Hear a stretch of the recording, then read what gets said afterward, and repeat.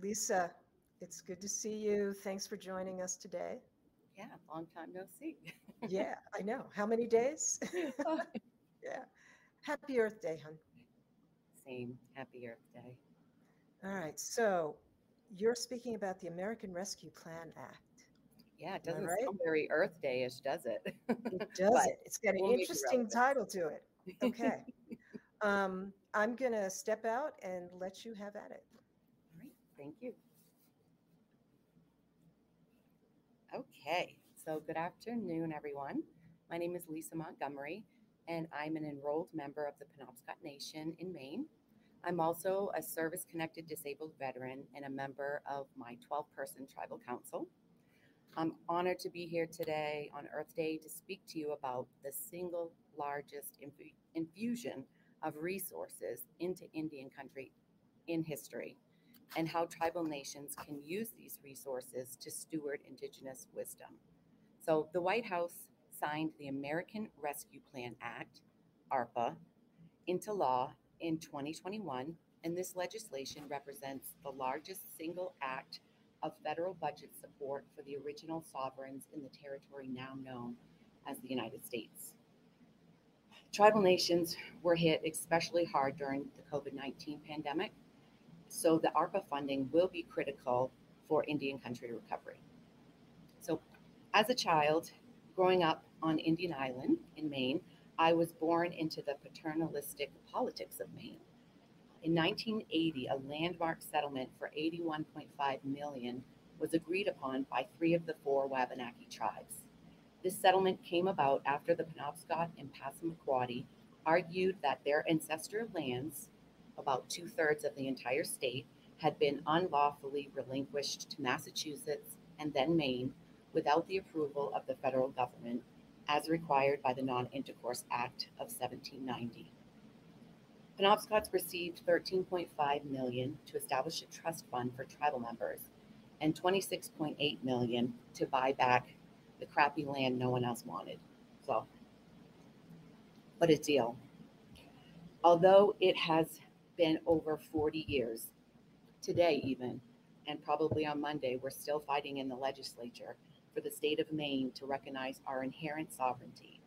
We are making legislative progress, but more importantly, the ability to grow our own food and feed our people is real sovereignty. Self-determination allows tribes to leverage their ARPA funds to grow, harvest, and distribute food for their people. The purchase of supplies for subsistence and food pantry needs is also allowable. The Treasury guidelines suggest that tribes establish written protocols that outline the use of funds for food sovereignty and food security to ensure compliance with the provisions of ARPA. I will come back to the agriculture at the end of the presentation. I just want to set the table real quick with an overview of Treasury and some examples of how tribes are weighing their options on what to spend their ARPA funds on. Next slide. So, where's the money? Well, I hope it's in tribal bank accounts right now. It should be. This slide is from a webinar put on by Harvard's Ash Center for Democratic Governance and Innovation. The money bucket on the left illustrates the $32.5 billion for pandemic recovery in Indian country. And the one on the right illustrates even more funding that tribes are eligible for. Since we're on limited time, I've listed two websites that have a wealth of information on how tribal nations and tribally affiliated nonprofits can navigate and make the most out of the ARPA opportunities. If you are a tribal leader or just an interested tribal member, I would encourage you to check out these great resources and watch the ARPA webinars available on the Ash Center's YouTube channel. Next slide. So now that I got you excited about $32.5 billion, I know I've been waiting for it, for Indian country recovery, here is a snapshot of eligible uses from the Treasury guidance. So many tribally owned businesses that fund tribal services were shut down and lost revenue due to the pandemic. But the good news is that the ARPA funds can replace that revenue under the public sector revenues category. The public health and economic response category can include assistance to impacted households, including aid for reemployment, job training, food, rent, mortgages, utilities, affordable housing development, childcare, early education, addressing learning losses, and many more uses. Premium pay for essential workers in water, sewer, and broadband infrastructure are the other two key eligible use categories. The Treasury website, treasury.gov, has helpful FAQs and written regulations available, and any information that I present today should not be construed as legal advice because I'm not a lawyer and I'm not a Treasury official. So many tribes have already begun planning and spending their ARPA funds to meet the deadline to obligate the eligible uses by December 31st, 2024. And the leaders also look to their people for their indigenous wisdom on how this money can be equitably spent, and it has to be spent by December 31st, 2026. So I just threw a lot of government speak at y'all. And so it may be helpful to look at Cherokee Nation's proposed spending allocation of their $1.8 billion. Next slide. So as you can see, the Cherokee Nation assigned a percentage to each program based on their specific priorities. Now that can be a good way to jumpstart your planning and based on each individual tribe's values and program needs. I use this same approach to propose spending allocations for my tribe. I'm always researching what other tribes are doing in the fields of agriculture and community and economic development. And I was thrilled to see 15 million in proposed spending for food security, which is less than 1% of Cherokee's entire funding. They received the second largest allocation of ARPA funds in Indian country, with the Navajo Nation receiving the largest allocation. Oneida Nation has also prioritized food sovereignty. They proposed about 12% of their funding, which equates to almost 9.4 million, to be used for food and agriculture through sustainable food systems, cash cropping, processing center, improvements of existing structures, and to further explore hemp, that wonderful H word that we love. And hemp has been such a great connector for tribes and indigenous people. So I'll give you a quick little story of how I got introduced to hemp. I was in Michigan at the Saginaw Chippewa tribe in July 2018. I was there to do a tribal veteran representative training to help my fellow veterans get their services. And it was one of the first of many road trips around Indian country. And I had just gotten hooked on agriculture because I had attended NCAT's Farm to Farm Sustainable Agriculture Training for Military Veterans. So one of my funnest memories is driving through the cornfields on tribal land with two great ladies who work at the Cherokee Veterans Center. And on a whim, I just thought, I'm just so close to Minnesota. Let's book a flight to Osage and visit Winona Duke's hemp farm. It was a little bit too much of a drive, so I did decide to fly. After a few Facebook messages, I ended up at the farm, hanging out with a cob earth oven builder named Jake. We did farm chores and made delicious pesto from the basil we picked from the garden. Winona had just left the day before my arrival for a horse ride protesting the Line 13 pipeline.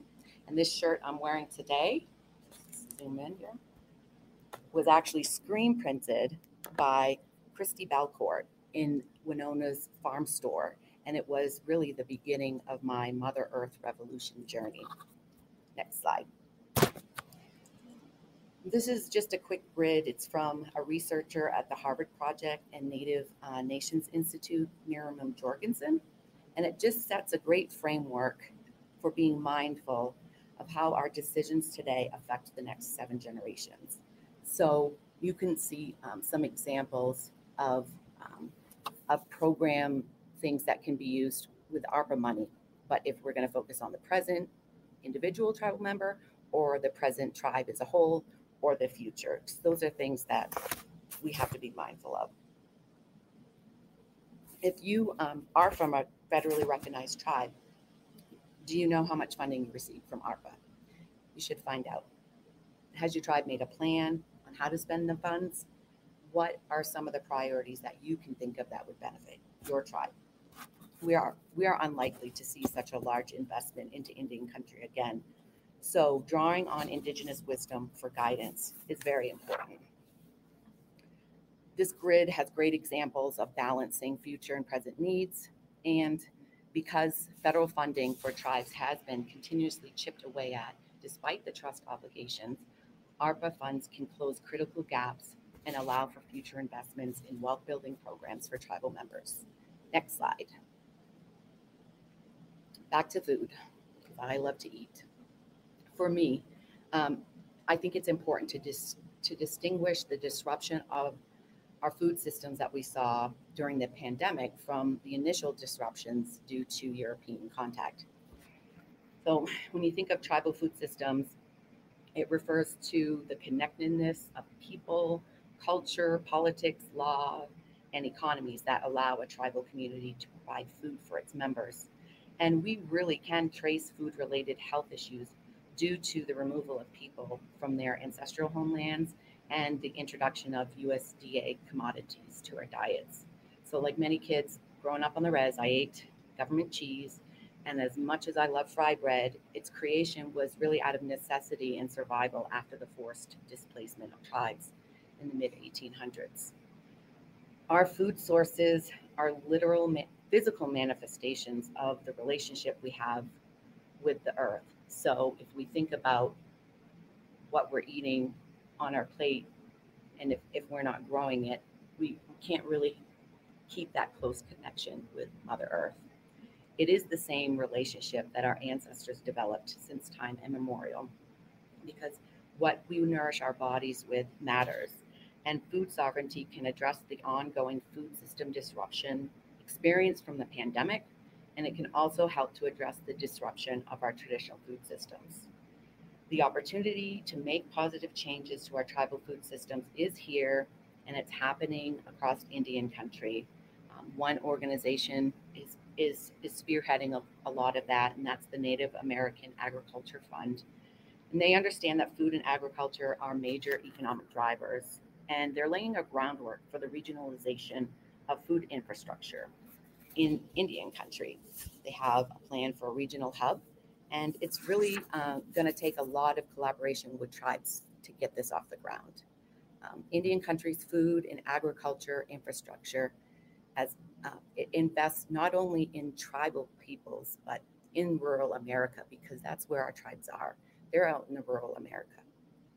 Stewarding ARPA funds to take care of our land in a good way and providing food for our people is something I'm very passionate about. And I could talk for hours about it, but I know we're almost out of time. So next slide. I'm pretty close to done. So I'd love to hear how other tribes are stewarding their ARPA funds centered in Indigenous knowledge. And I hope next Earth Day I can come back and tell you all about how we successfully used our ARPA funds to expand our small community garden to a large tribal farm. We hope to provide job trainings for tribal agriculture as well. And lastly, because feeding people and healing our lands and our bodies is fucking hard work, I would be remiss if I did not mention that investing in health and wellness is a great preventative measure to combat any future pandemics. So I look forward to connecting with you. And if you're interested, please email me at lisa@indiancountryrecovery.com. And my last slide. It's just Wuliwani is how I say thank you in my language, and I am honored to have spent this time with you. And thank you, Alicia. Lisa, I'm so grateful that Jeremy Hale introduced us just a couple of weeks ago. I know, right? Flying to Denver. Yeah, yeah. Yeah, me too. So our introduction was basically I picked Lisa up at the airport. We met for the first time. And I'm so grateful that we have connected and we have an opportunity to work together, which Yes, we've already started doing. that's so So exciting. thank you for joining us Yes, today. thank you. All right. Have a beautiful rest of your Earth Day. You too.